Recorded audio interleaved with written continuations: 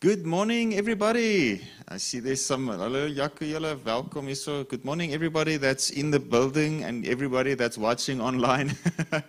It's good to see you all here online, and I'm watching also the live chat of the YouTube also today. So welcome, everybody. I want to share a word on forgiveness. And this is something that we need to hear and hear regularly. It's something that's really important. And if you take yesterday or the day before, when did I speak about knowing God? This day, 2 days ago, Monday. Okay, so it's not about knowing the fact that you're that you're forgiven, that you are forgiveness. It's about walking in the fellowship of that knowledge. Is feeling the forgiveness, is the constant fellowship with the Holy Spirit that forgives you. Okay, taking on the identity of Christ in you and flowing in forgiveness and letting forgiveness flow out of you. Okay, so it's becoming forgiveness. All right, because the Spirit of God forgives. He is merciful. He is kind. He has long suffering. Okay, English word. He's very patient. All right, so I'm going to start reading in Romans chapter 5, verse 12, so that you can just see what I'm on about. It says here, therefore, as sin came into the world through one man, and death as the result of sin, so death spread to all men, no one being able to stop it or escape its power. Okay, so sin entered into the world through one man, Adam. All right. How did sin enter into the world? Adam and Eve partook of the tree of the knowledge of good and evil. Okay? And God warned them and said, don't eat of that tree, for in that day or in that time you will die. So death came as the result of them partaking from the fruit of the tree of knowledge of good and evil. The fruit of the tree of knowledge of good and evil is when people live without any dependence on God, when people live independently. So that's the problem. Cut off from Him who is the source of life. Okay? So the other tree in the midst of the garden was the tree of life. And He didn't warn them against that tree. He said, you can eat from every tree, but don't eat that one. Right? So the fellowship with the tree of life brings life, ministers life to you. All right. So what happened, the tree of the knowledge of good and evil was in the garden, and Adam and Eve partook of it. So God drove Adam and Eve out of the garden. So even the serpent was still in the garden. Even the tree of the knowledge of good and evil was still in the garden. But Adam and Eve was driven out of the garden. So what happened? Jesus came into the garden. He became the tree of the knowledge of good and evil. He became the serpent in the tree on the cross, the snake on the pole that I've been speaking about, John 3 verse 14. 2 Corinthians 5 verse 21, he who knew no sin became sin for us, so that we might be made the righteousness of God. Matthew chapter 3, the axe lies at the root of the trees. So the tree of the knowledge of good and evil, and all who partook of it, that tree cut down at the cross.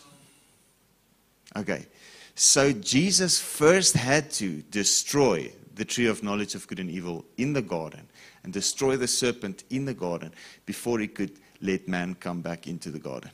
Okay, so in Genesis chapter 3, He stood there.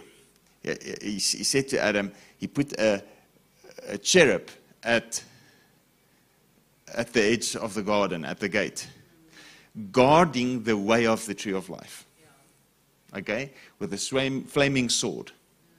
But Zechariah says, chapter 12, 13, I think chapter 13, he says, awake, O sword, and slay the shepherd, and the sheep will be scattered. So Jesus became the door. The sword was awakened, and the shepherd was slain. I am the good shepherd that lays down my life for the sheep. John chapter 10. So Jesus became the door. John chapter 10 verse 8. The shepherd was slain. the way to the tree of life was reopened. So now we can come to the tree of life. So sin entered into the world, death through sin. Since the cross, the sin was forgiven, and the separation from the tree of life was removed. The veil was rent, the road was opened. So now we can come boldly. Okay, so Hebrews chapter 4 says that you can come boldly to the throne, not the throne of judgment, to the throne of grace. Okay? You can come boldly to the throne of grace to receive mercy, to receive grace, amplified, well-timed help coming just when you need it. But you have to come. Matthew 11, Jesus said, "Come all you who are burdened, heavy laden, and I will give you rest." The whole Hebrews 4 saying that you need to come speaks about entering the rest. We need to enter the rest. So what will you hear when you come to him? Isaiah 55. Let the wicked forsake his ways. Let the unrighteous man forsake his thoughts. And return to the Lord, for he will have love, pity, and mercy on him. And to our God, for he will multiply to him his abundant pardon. Okay, so it's been prophesied and prophesied and prophesied, even in the time of the law that bends for no one. But if you come to the Lord, you get mercy, you get forgiveness. So what happens? You come to the cross, you find the way to the tree of life, you receive life. The word of forgiveness through the blood of Jesus Christ is the word of life. So you receive life as you receive forgiveness.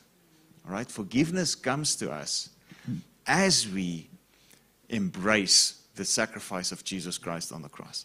Life comes to us as we embrace the sacrifice of Jesus Christ on the cross. Okay.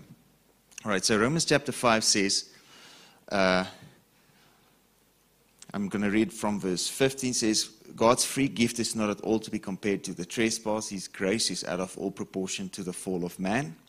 So what you get from the tree of life is much greater than what Adam messed up at the tree of the knowledge of good and evil. For if many died through one man's falling away, his lapse, his offense, much more profusely did God's grace and the free gift that comes through the undeserved favor of one man, Jesus Christ, abound and overflow to and for the benefit of many. Nor is the free gift at all to be compared to the effect of that one man's sin. So what was the effect of one man's sin? Death. What did Jesus conquer at the cross? Death. Okay? For the sentence following the trespass of one man brought condemnation, whereas the free gift following many transgressions brings justification. So it has to be grace, because all have sinned, Romans 3:23, and fallen short of the glory. Therefore all are justified freely by his grace, verse 24. It has to be grace. There's no way that you can, by your good works, find salvation or find righteousness before God. The standard is spiritual. I think it's Romans 7 verse 14 that says, the law is spiritual, but I'm a creature of the flesh. That's the whole point. The Holy Spirit is the standard. And if we don't have the Holy Spirit, we can never attain to the standard. Carnal can never be spiritual. That's what Jesus said to Nicodemus in John chapter 3. He said, that which is born of flesh is flesh. That which is born of spirit is spirit. You have to be born again to ever see the kingdom of God. Okay? How do you get born again? John 1, as many as believed on his name, gave you power to become sons of God, who owe their birth neither to bloods, neither to the will of the flesh, but to God. They are born from God, born from above. Okay, so the word speaking of forgiveness through the blood of Jesus Christ brings life, brings the spirit of life, brings life from the tree of life, brings fellowship with him who is the tree of life. Okay, so a lot of people think if they judge themselves before God can judge them, then maybe He will be merciful to them. You know? So it's like, before someone can say something, you say, no, I was wrong, okay? You know? And you hit yourself harder than anyone else. You know, it's fine if someone condemns you, but wait till you get yourself, you know. When you alone with yourself, then you will see judgment. Okay, so that's not, it feels noble to judge yourself for what you did wrong. But what you're doing is you're ministering death to yourself. It's like injecting yourself with some poison. Condemnation and accusation is death. It's a carnal thought. So Romans chapter 6, verse 5 and 6 says, those who are after the Spirit do mind the things of the Spirit. Those who are after the flesh do mind the things of the flesh. Now the mind of the Spirit, the mind of the flesh is, amplified, sense and reason without the Holy Spirit. Sense and reason without the Holy Spirit is sense and reason according to the law from a carnal perspective. You judge yourself, you try to fix yourself by the works of the flesh. But it says, but the mind of the Spirit, says Romans 8 verse 6, is life and soul peace. Both here and hereafter. So the mind of the Spirit is life. So what's the mind of the Spirit? Your sins are forgiven. So if you want to agree with God, if you want to stand in right standing before God, you need to embrace this fact that you're forgiven. If you believe that you are not forgiven, you are resisting God. If you don't believe that you are forgiven, you still think you must be forgiven, you are violating the Word of God. Okay? Romans 5 verse 1. Since we are justified by grace, let us grasp this fact that we have peace with God. So we need to get this. You have peace with God. Jesus has paid the price for all sin. You need to renew your mind. You need to believe that the sacrifice Jesus brought for your sin was enough. And you need to resist the carnal temptation of accusing and condemning your own self before God. All right? It's not God's will. What is God's will is, be thankful, says 1 Thessalonians 5, round about verse 20, 23. It says, be thankful for God. This is God's will for your life. So be thankful for the forgiveness. Be thankful for the blood of Jesus. Be thankful for the sacrifice. Receive it freely. Come to the throne of grace. Receive the mercy. Receive the grace. That's God's will. So instead of judging yourself, condemning yourself, hitting yourself, like the old Gnostics, they would hit themselves all day long with whips, like in the Dark Ages, Or they would punish themselves in some way, or they would just scrub the steps of the temple or something. They would do all kinds of things because they believed the body in itself was evil. So it needs to be punished. So they punish themselves before God can. That's evil. It's stupid. It's not God's will. God's will is for you to embrace the forgiveness, embrace the love. Okay, so 2 examples in Scripture. Jesus. So here's the lame man, Matthew chapter 9. I'm not going to read everything because we don't have time. Okay, Matthew chapter 9. Here's the lame man. Remember, they brought him before Jesus into the crowd room, before dust and roof tiles, and here he is. Okay, so Jesus said, your sins are forgiven. And they freaked out. Say, who's he that can forgive sins? He says, what is easier for me to say? Rise up, take your bed and walk, or your sins are forgiven. But to prove to you that God has given to man the authority to forgive sins. I say to you, rise up, take your bed and walk. And he walked. So what happened? Life came to his body of a lame man. And he stood up and he walked because of a word of forgiveness. Jesus just said, your sins are forgiven. Okay, bye. And there he goes. Okay? John chapter 5, another example. Okay? Jesus didn't have to ask him about his forefathers. Did your grandfather maybe, het hy 'n kat geslag for a ritual? Or was he a Freemason? Or nothing of the sort. Nothing. He just says, do you want to walk? He said, there's no one to put me in the pool before, when the angel stirs the water, there's always someone else first. He's laying there for how many years? She says, just take your bed and walk. That's his nature. So Jesus' response to sin is, your sins are forgiven. Jesus' response to sickness is, rise up and walk. It's the same nature, the same character. Sin is to the soul what sickness is to the body. So if you've been sick, you're forgiven for it. If you have had some kind of a moral failure your whole life, you're forgiven for that too. And God wants to heal you of your sin just as much as he wants to heal you of your bodily ailment. It's from the same source. That source is actually just being cut off from the source.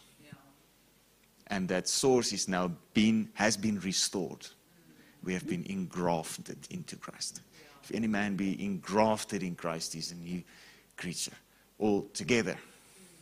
The old has passed away. Behold, and fresh and the new has come. 2 Corinthians 5:17. Okay, so forgiveness is much more than just getting a get out of jail free card. Or another pardon so you can keep on doing it. No, forgiveness is a total transformation of your whole being. Forgiveness is God removes the sinful nature and he places inside you his nature. So you can't hear the word of forgiveness enough. You need to hear that you are forgiven until your life reflects Jesus. Okay? We are so far removed from the manifestation of what God created us to be that we think we're okay. Compared, if everything in your life is perfect, you're rich, you got, everything that the world wants. Okay? Even that state is like being naked, pitiable, poor, blind, and naked compared to what God has for you. That's what the Spirit of God says to the church, which church in Revelation. He says, you think you have grown rich, Revelation chapter 3. But actually, you're naked, pitiable, poor, and blind. Wretched, naked, pitiable, poor, and blind. You think you have grown rich. So I advise you to buy from me true riches. Get salve to put on your eyes so that you can see, and white raiment to cover the shame of your nakedness. So what's the white raiment? Oh, Isaiah 61 verse 10, he gives us a robe of righteousness. Isaiah 64 verse 4 or 6, he says he removes all our righteousness are as filthy rags, okay? Zechariah 3, that he removes the rag. Okay, so what I'm saying to you is your righteousness stinks, even if it's wonderful. So God forgives you freely for your best work you've ever done. You need grace. So you're forgiven. So receive the forgiveness. If you receive the forgiveness, you with it receive life. Okay? So another thing I wanted to say, in Luke chapter 7, Jesus was eating at the house of a Pharisee. And here comes a woman into the house, okay? And she was a notorious sinner, devoted to sin, says the Amplified. Devoted to sin. So she didn't have a good report, okay? Social outcast. So she came into the building and she started crying, and she wet his feet with her tears and wiped it with her hair. And she kissed his feet. So now here's this Pharisee, and he thinks in his heart, if this man were a prophet, you would know how wicked this woman is that's touching him. So what is his heart? Judgment, accusation. He just wants to throw this woman with a stone. And by association, he wants to throw Jesus with a stone also. Because he's letting her do it. So the whole picture to him is disgusting. But Jesus said, I have something to say to you, Simon. He says, say on. He says, incidentally, the Pharisees always called him rabbi and never master. So, Rabbi, say on. So, she says, Jesus says, there were a man and he had two debtors. One owed him much money and the other one little. Can't remember the amounts. 550 denarii. When both of them had no means of paying him back, he freely forgave them both. So who's with Jesus in the room? The one who owed little, the one who owed a lot. According to their estimations. So he says, which one will love the most? So the Pharisee answered, I take it the one who were forgiven the most. He says, you have answered correctly. See this woman? Yeah. See the love that she's pouring out? I walked in here, you didn't give me water for my feet. You didn't even greet me with a kiss. You didn't give me ointment for my head, cheap, ordinary oil, but she lavished my feet with rare, costly perfume. A year's wages. Okay? Her sins, many though they are forgiven, she loves much. Those who are forgiven little, loves little. So do you want the love of God to take a hold of your life? Receive the forgiveness. Receive more forgiveness. Those who are forgiven much, love much. So love is the fulfillment of the law. Love comes to us through the Spirit. Romans 5 verse 5 says, the love of Christ has been shed abroad in our hearts through the Holy Spirit who has been given to us. So what does the Holy Spirit say? Your sins are forgiven. Jesus never held anyone's sin back. The forgiveness. He just said, your sins are forgiven. Any sinner that he met. The rebuke was always to the Pharisee that wants to judge people. I don't want to be on the rebuke side. I want to receive the forgiveness. Okay, so the focus in the kingdom of God is not what you did. The focus is what you believe. The focus is what do you embrace? Right? So if God is merciful, and He is. If God is forgiving, and He is. Don't you think it's His will if we receive the forgiveness and we receive the pardon? Okay? So, there's so many scriptures swimming in my head right now. Okay. Let's just get back to the basics of forgiveness. Ephesians chapter 1 verse 7 says the following.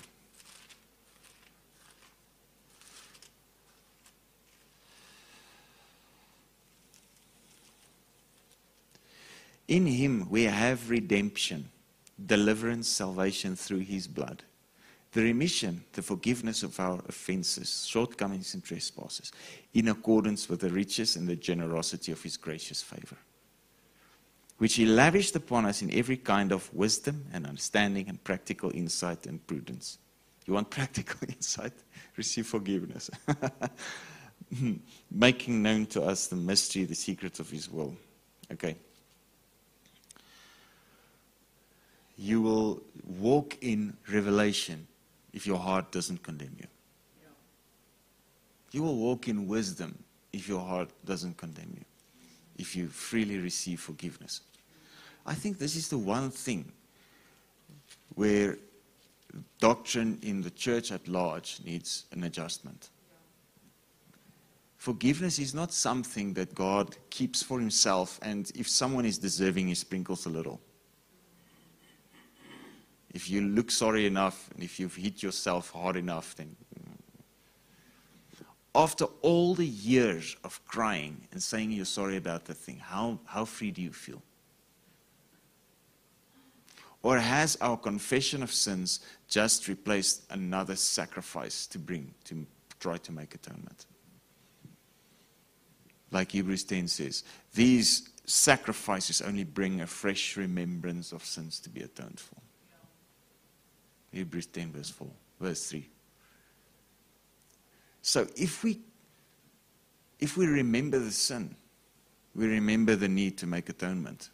But if we remember the atonement, there is no more sacrifices to bring to make atonement. Hebrews 10 verse 17 says, the Holy Spirit says from verse 15, their sins and their iniquities I will remember no more. Okay? And then he says, that's verse 17. Verse 18 says, where there is absolute forgiveness and remission of these sins and penalties, there is no longer any sacrifice to be made. If you remember the atoning sacrifice of Jesus Christ, you will not have a need to try and bring atonement. If you remember what Jesus did for you, you will no longer heap guilt upon yourself to try and get forgiveness in some way. People punish themselves in the hope that God would forgive them. It's not the word, it's not the gospel. What you need to do is repent, turn to the cross and receive the sacrifice. See your hope there. See, my sin has been nailed to that cross.